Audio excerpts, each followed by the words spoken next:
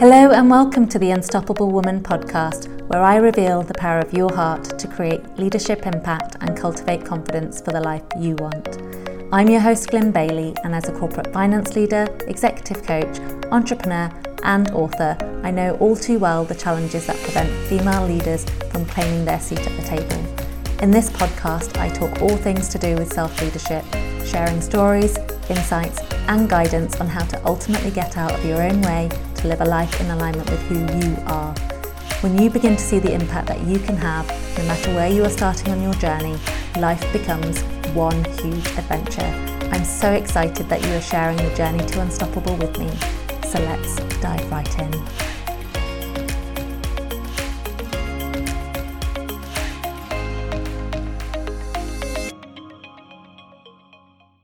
Hello and welcome to episode 19. We are in the last week of January and I can't quite believe where the month has gone. On Australia Day, I got my citizenship, so I am now officially an Aussie, which I'm very, very excited to be. I'm very grateful. It's been a humbling journey to get to this point. 17 years of having this aspiration to live and work in Australia when I first visited in 2003 has finally been realised. So I am very, very, very excited to celebrate that news this week. What I want to talk about in this episode is living with intention, which is the theme for this month, but in particular, how to become a time ninja. Now, we all have the same 24 hours a day, 7 days a week, but how we all spend it is quite different. Some people have all of the time in the world, as it appears, and others would say, I never have enough time for myself or to do any of the things that I want for myself. Now, what we're going to do is just look at why that is and what we can do to help you get further clarity as to where your time is being spent and what you are doing with it as far as moving yourself towards the life that you want to be living or spending it without any consideration. And given this is a month of living with intention, this is one very, very key area that really you have to be intentional about in order to get the best value. Now, if we look at our week, we all have the same 24 hours a day, 7 days a week. So we have 168 hours to play with each week. Of that, if I'm to be generous, assume you spend 8 of those hours a night sleeping. So 7 days a week, 8 hours, you have 56 hours of that taken away sleeping. Then if I look at what is a typical working week, and I know this won't be true for all of you, but if we assume a typical working week is 40 hours a week, you then have a remaining 72 hours each week to play with.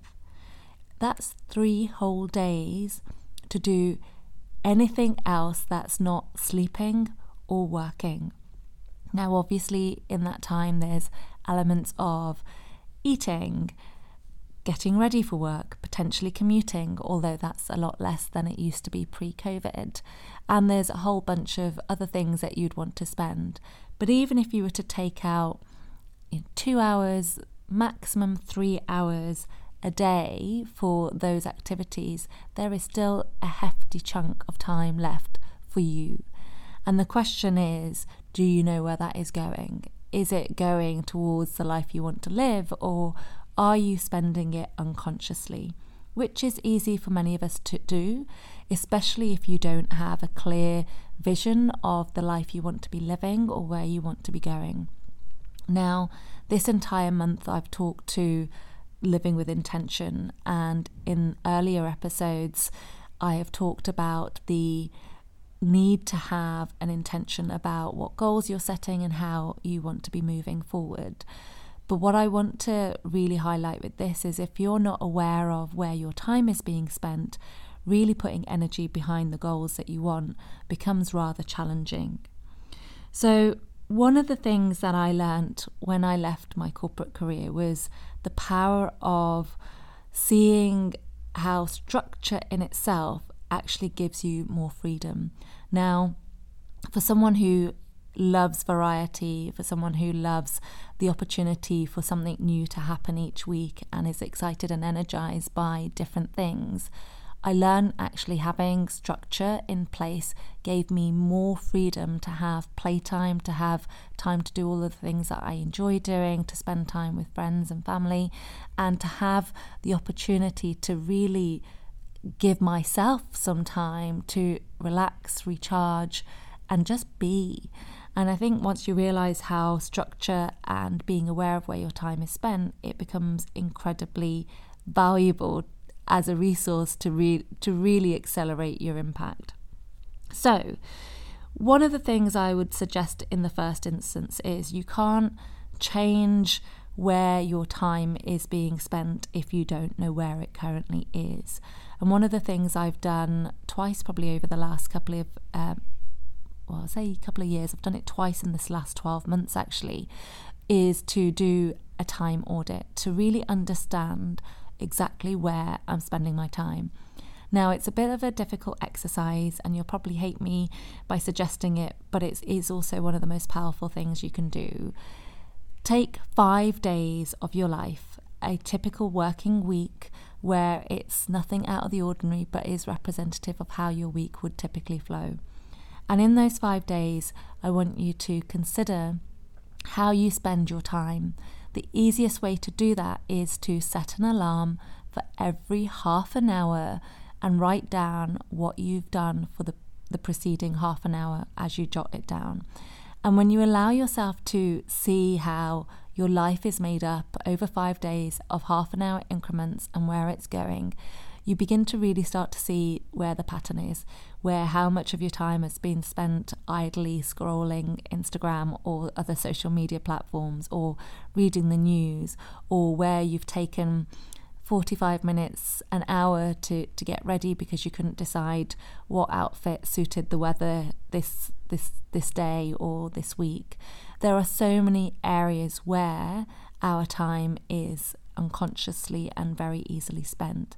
Now, I don't want to make any of that wrong, but what I want to do is highlight that when you're not aware of where your time is going, you end up being at the mercy of unconscious ways of operating rather than consciously choosing where you want to spend your time.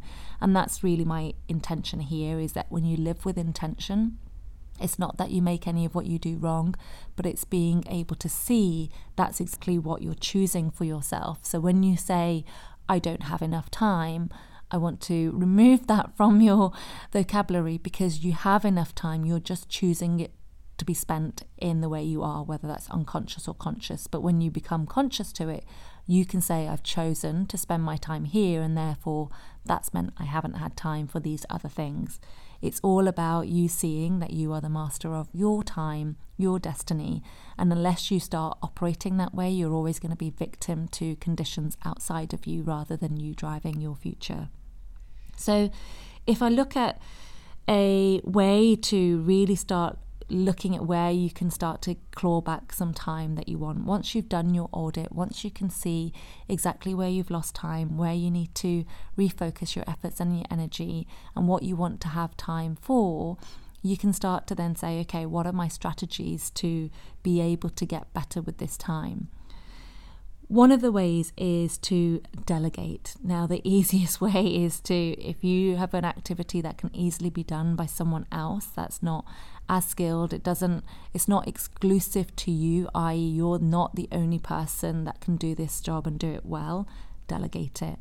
Because what you've got to start getting present to is, where are you spending time doing the jobs only you can do?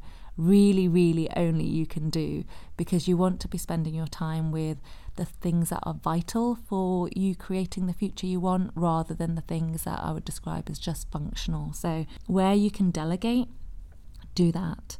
The other way is to eliminate. So where are you spending your time that you actually don't need to? So if you're spending 45 minutes a day scrolling social media, is that absolutely necessary? Did you go on social media because there was a specific need or a search that you were making, or were you just caught by the attention-grabbing feed that was presented to you, in which case you lost 45 minutes of your time that you're never going to get back? So what can you eliminate to allow yourself to have that time back? Now, there are various apps that you can do to lock yourself out of social media. I think there's one called Freedom that you can use, which basically you can set a timer for, and it will stop you from being distracted. And focus is absolutely a premium these days. We spend so much time allowing ourselves to be distracted. If we allow ourselves to actually focus, we might get considerably more done than we think we can in a 24-hour period.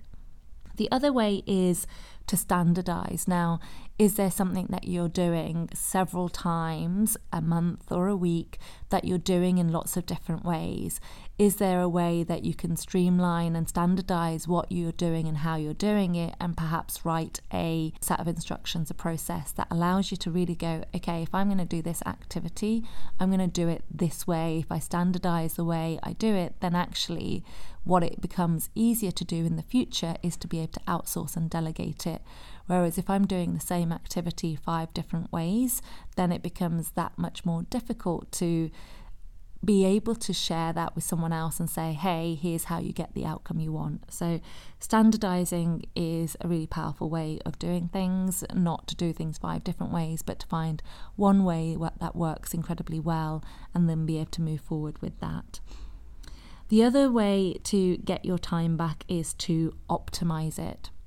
Now, one of the things I learned when I left my corporate career, and especially with being a solopreneur where I've got to do all of the things, whether it be finance, admin, sales, marketing, coaching, creating learning and development programs, doing all of the things associated with the business as well as home life, that I need to optimize my time, and therefore choosing to do things in batches rather than periodically deciding every single day, oh, I need to do a social media post, or I need to write a blog article, or I need to write some course content. And instead of scattergunning that around and doing that on lots of different days and not having any structure around it, the way I can optimize that is by batching, by putting into zones in each of my weeks, what am I going to do when? So recording my podcast in a batch so that I've got 4 episodes being recorded in the same time, and I can do that all for the month ahead. Whether it's writing my blog to get half a day aside to say, okay, let me get 4 articles written and I can get this done. Now, in corporate life, I don't think we leverage batching as much as we could. We often are at the mercy of other people's agendas, meetings that are put in our diaries. We have weekly, monthly structures, but we're not putting in the batching of work to say, actually, how much time am I going to spend looking strategically at the direction of where my team are going? Am I spending the time appropriately to move towards the big rock goals that I'm trying to achieve rather than the tactical day-to-day stuff that arises? So one way of optimizing your time in a corporate world is very much setting clear boundaries, having perhaps 2 hours every morning where you only do the big rocks for your objectives, the big projects that are going to make the biggest difference, and have a do not disturb policy for the first 2 hours of your day, which then allows you to really get ahead of the game. And then the rest of the day, if it is taken over by firefighting or emergencies, at least you've had 2 hours of your day where you felt that you've optimized it, and over time you can start to get even better. One other way is automation. Now, with digital and technology and all of the good stuff that is happening with artificial intelligence, there is a lot we can do to automate what we do and to start leveraging our time more efficiently. So looking at what can be done, or what's a repeatable task that you do that can actually be automated. Are there certain emails or reports that are created that actually could be automated and made much more swifter and more streamlined in the way that they are collated in terms of the data and then issued out? So finding ways to automate also reduces a significant amount of time. And then the last one is to actually look at what you can re-engineer. And it links to the sort of standardization and the optimization one. But when you're looking at re-engineering, what you're looking at is your entire process or a work week or your work month and looking at that and going, actually, in what way can I reconfigure this? In what way can I re-engineer this so that it actually works for me?